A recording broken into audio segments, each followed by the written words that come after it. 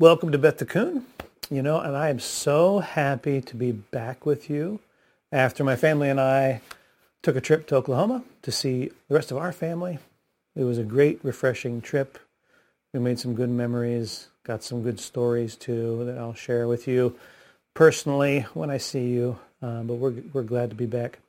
I'm also very thankful to Mr. Steve Meeks and Mr. Grant Luton for having subbed and filled in for me for the past couple of weeks. We are so blessed to know some really great men of faith who know how to teach from God's Word, and also so many who are in our own congregation who can do the same.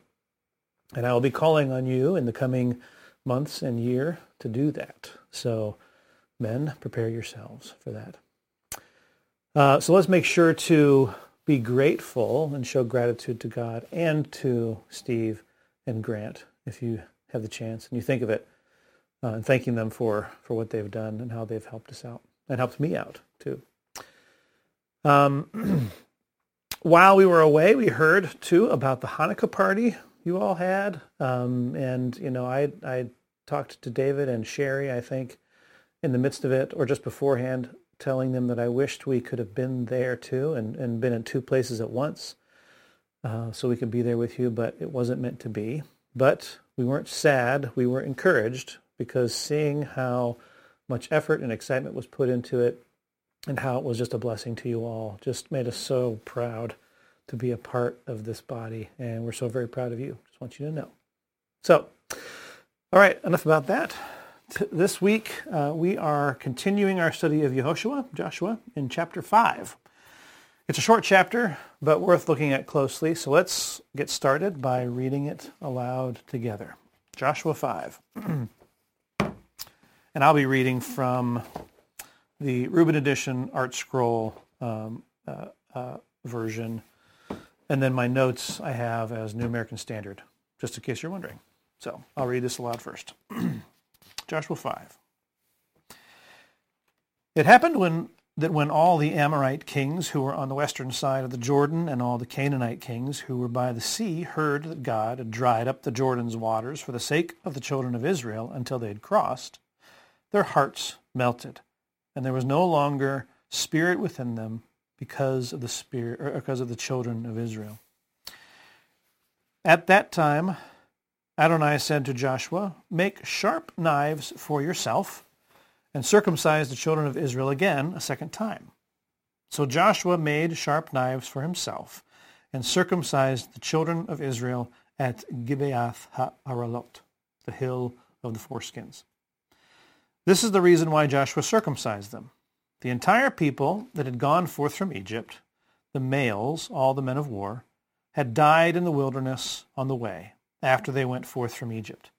All the people that went forth were circumcised. But all the people that were born in the wilderness on the way, after they went forth from Egypt, were not circumcised, because for 40 years the children of Israel journeyed in the wilderness until the demise of the entire nation, the men of war, who went forth from Egypt and had not heeded the voice of God, about whom God had sworn not to show them the land that God had sworn to their forefathers to give us, a land flowing with milk and honey.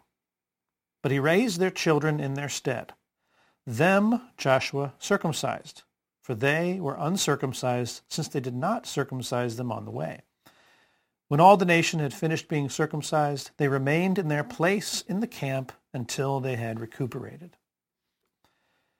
God said to Joshua, "Today I have rolled away the disgrace of Egypt from upon you." He named that place Gilgal to this day. The children of Israel encamped at Gilgal and performed the Pesach offering on the 14th day of the month in the evening in the plains of Jericho. They ate from the aged grain of the land on the day after the Pesach offering, matzah and roasted grain on this very day.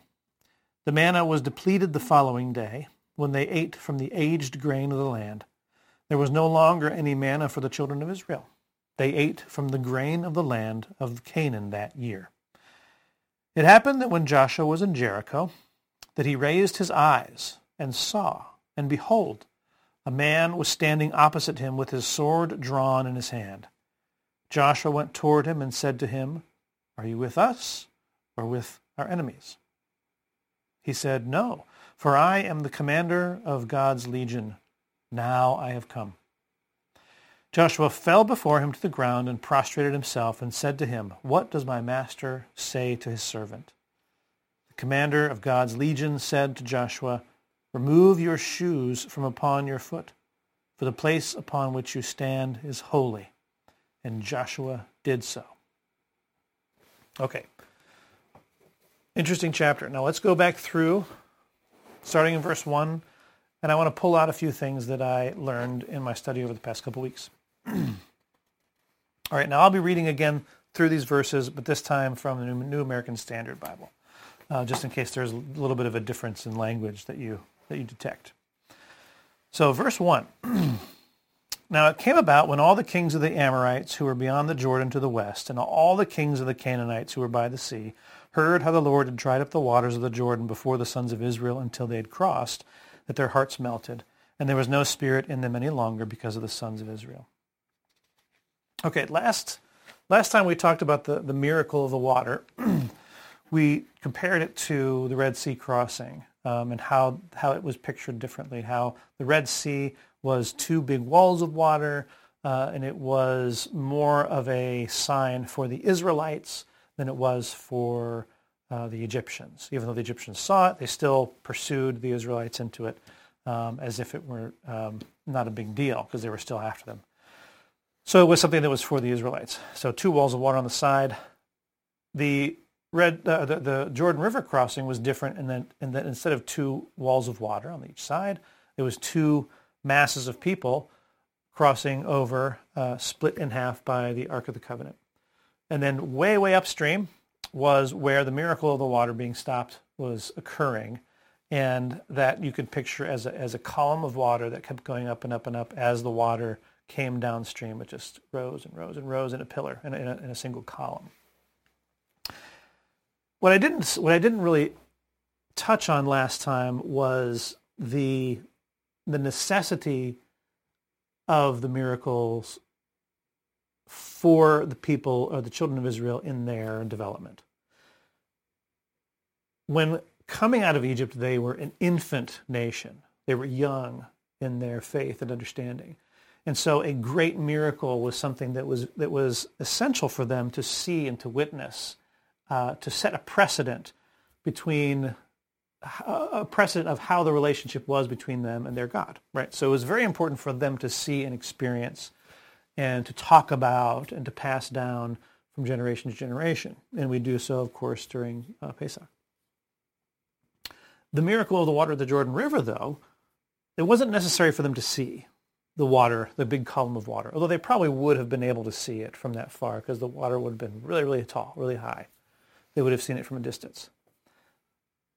In their development, in their maturity, though, they didn't need to see a great, great miracle here. They were not quite grown up yet. They were just entering the land, but they were mature enough that they didn't need to see the same kind of miracle. So who was this miracle for? Well, this miracle was for the people in Canaan, in the Amorites, the Amorite kingdoms, the Canaanite kingdoms, so that they would be filled with fear and dread of the Israelites. And the reason why, and I'll get into this a little bit here in a minute too, the men of war who were left, the new men of war, were about to be circumcised, and they were going to need some time to recuperate.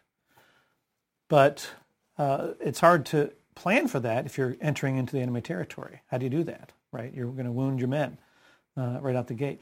So this is a picture into how God orchestrates and plans things for the benefit of his people, things that his people may not even be aware of, behind the scenes, elsewhere throughout the kingdom, or whatever the case may be. This is a picture into how God works so that his people are protected when he has called them to do something that makes them vulnerable. So that's important.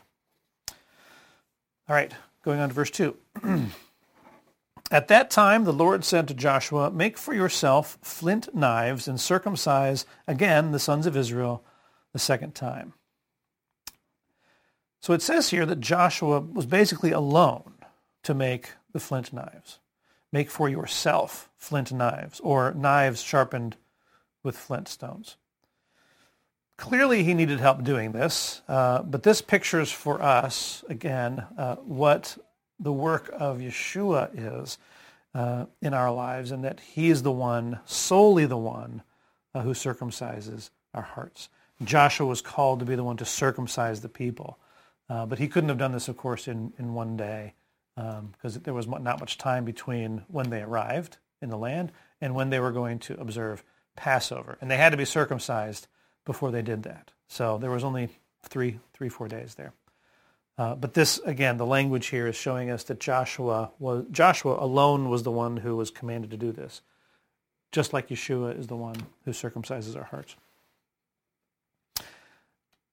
And there's something interesting here that I would love for you guys to discuss, and that this is Israel's second circumcision. Okay, it's obviously not the same people being circumcised twice, but Israel as a people is now being circumcised a second time, just after they have been immersed a second time.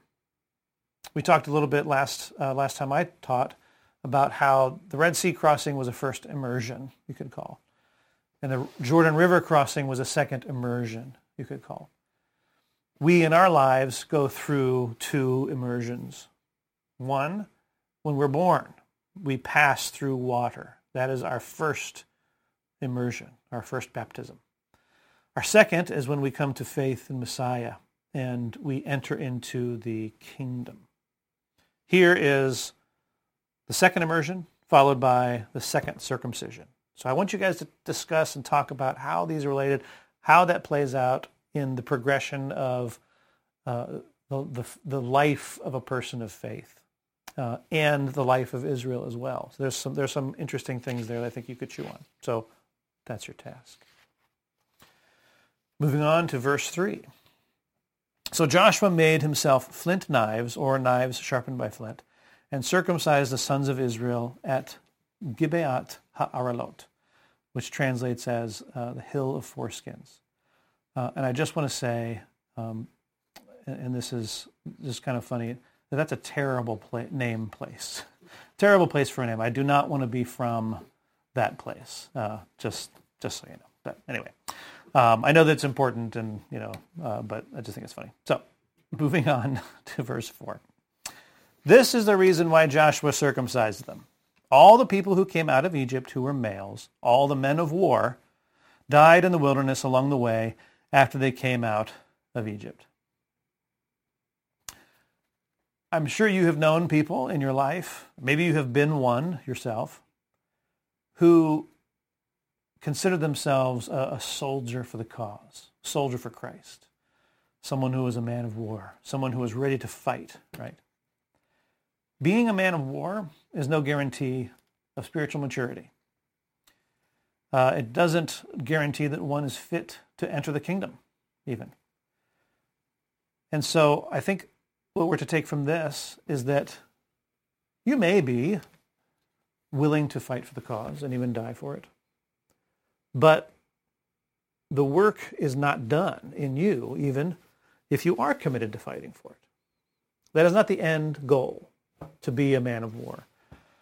And we see here that even the men of war, even the ones who are going to fight and die for Israel, or even for God, may not necessarily be the kind of people who can enter into the kingdom. So just something to consider there. And again, I'm sure we could probably picture some people in our lives or in our congregations who are very much like that, but that there's something missing, something very important, some kind of wisdom and maturity, an ability to see into the spiritual realm, things that are real and true and that bring life, and that it's not all about fighting. So, moving on, verse 5. For all the people who came out were circumcised, but all the people who were born in the wilderness along the way, as they came out of Egypt, had not been circumcised. Verse 6, for the sons of Israel walked 40 years in the wilderness. Now remember, of course, the number 40 is very important. Number 40 is a number of transition, of transformation, And so 40 years in the wilderness is meant to teach us something about what the purpose of the wilderness is. And it's reminding us this here in verse 6, that it was 40 years. For the sons of Israel walked 40 years in the wilderness, until all the nation, that is, the men of war, who came out of Egypt, perished, because they did not listen to the voice of the Lord, to whom the Lord had sworn that he would not let them see the land which the Lord had sworn to their fathers to give us, a land flowing with milk and honey.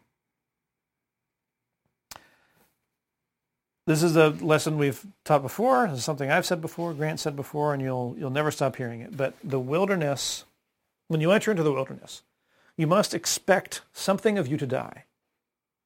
It's meant to die there. And something new of you is to be born there. That new part of you is what will allow you to continue on into the land, into the kingdom. So a death and a birth are always to be anticipated in your wildernesses. Okay? Got it? All right. Verse 7. Their children whom he raised up in their place, Joshua circumcised, for they were uncircumcised, because they had not circumcised them along the way. Verse 8. Now when they had finished circumcising all the nation, they remained in their places in the camp until they were healed. Okay, so the healing was going to take 3 days. Remember back in the first verse, no enemy had the stomach to face Israel. This is why. They had just entered enemy territory. The last thing you want to do after entering enemy territory is to wound your men and then take time to recuperate before celebrating a feast. That's a terrible idea if you're going to war. Unless, of course, this is an enemy territory that God has promised to give you, and he instructed you to do this. You do it. But this is why. Verse 9. Then the Lord said to Joshua, "Today I have rolled away the reproach of Egypt from you, so that the name of that place is called Gilgal to this day." Okay, so the disgrace of Egypt, is that what it says in this translation? The reproach of Egypt. The reproach of Egypt, the disgrace of Egypt. The word there also translates into the taunting of Egypt. The Egyptians were known to have taunted the uncircumcised Israelites. Circumcision was, after all, the sign of the covenant between God and Israel. It's what identified them as a holy people. And so when they weren't circumcised, it was shameful to the Jewish people and an embarrassment. And the Egyptians were known to have taunted them, say, "Hey, look, see, there's no difference between you and us. We are also not circumcised." So that's what I believe is meant here by this disgrace, this reproach, this taunting being removed. Like they are now the people God wants them to be in covenant with. Verse 10. While the sons of Israel camped at Gilgal, they observed the Passover on the evening of the 14th day of the month on the desert plains of Jericho. Okay, so back in the last chapter, they crossed over on the 10th of Nisan, recuperated for 3 days after their circumcision, and then observed the Passover on the 14th. So these are the days that had just happened. So it was just a few days. Verse 11. On the day after the Passover, on that very day, they ate some of the produce of the land, unleavened cakes and parched grain. So they were still eating from the manna. They still had some of that left. But the produce that they were eating now was not produce that they had planted and harvested themselves. This was produce that was there. The words, I don't remember the Hebrew, but the way it is translated here in the Art Scroll. Let me see if I can find it. Verse 11. They ate from the aged grain of the land. The aged grain is usually the grain of last year's harvest. So this is grain that was already there, already provided for them. So much like the manna, it was there for them. It was given to them. So they'd been eating manna, what was been provided to them miraculously by God. And now they were transitioning to the produce of the land by first eating of the produce that was already there that they did nothing to do to grow. They ate that. And then afterward, the manna stopped. They still had some manna left that would lasted them for a couple more weeks. But then they started to plant and harvest the land that was there. And in that year, in that calendar years, or those seasons, they actually started to eat from the land. Verse 12. The manna ceased on the day after they had eaten some of the produce of the land, so that the sons of Israel no longer had manna, but they ate some of the yield of the land of Canaan during that year. They no longer had the manna. This was another indication of their maturity, of their progression into spiritual adulthood, or maybe spiritual adolescence. I'm not sure what the correlation would be there. David might be able to tell us that. So they didn't have the manna. They didn't need the manna. They had the land. They had the land now. But I think the progression here that we're seeing is manna miraculous, produce of the land that was already there for them, and then produce that they worked for themselves. It was connecting it all so that they remembered that no matter where they got the food, whether it was miraculously given, provided for them when they got there, or toiled and received from the land itself, it was all a gift from God. This I think is why it's spelled out in this way, and it's good for us to remember as well.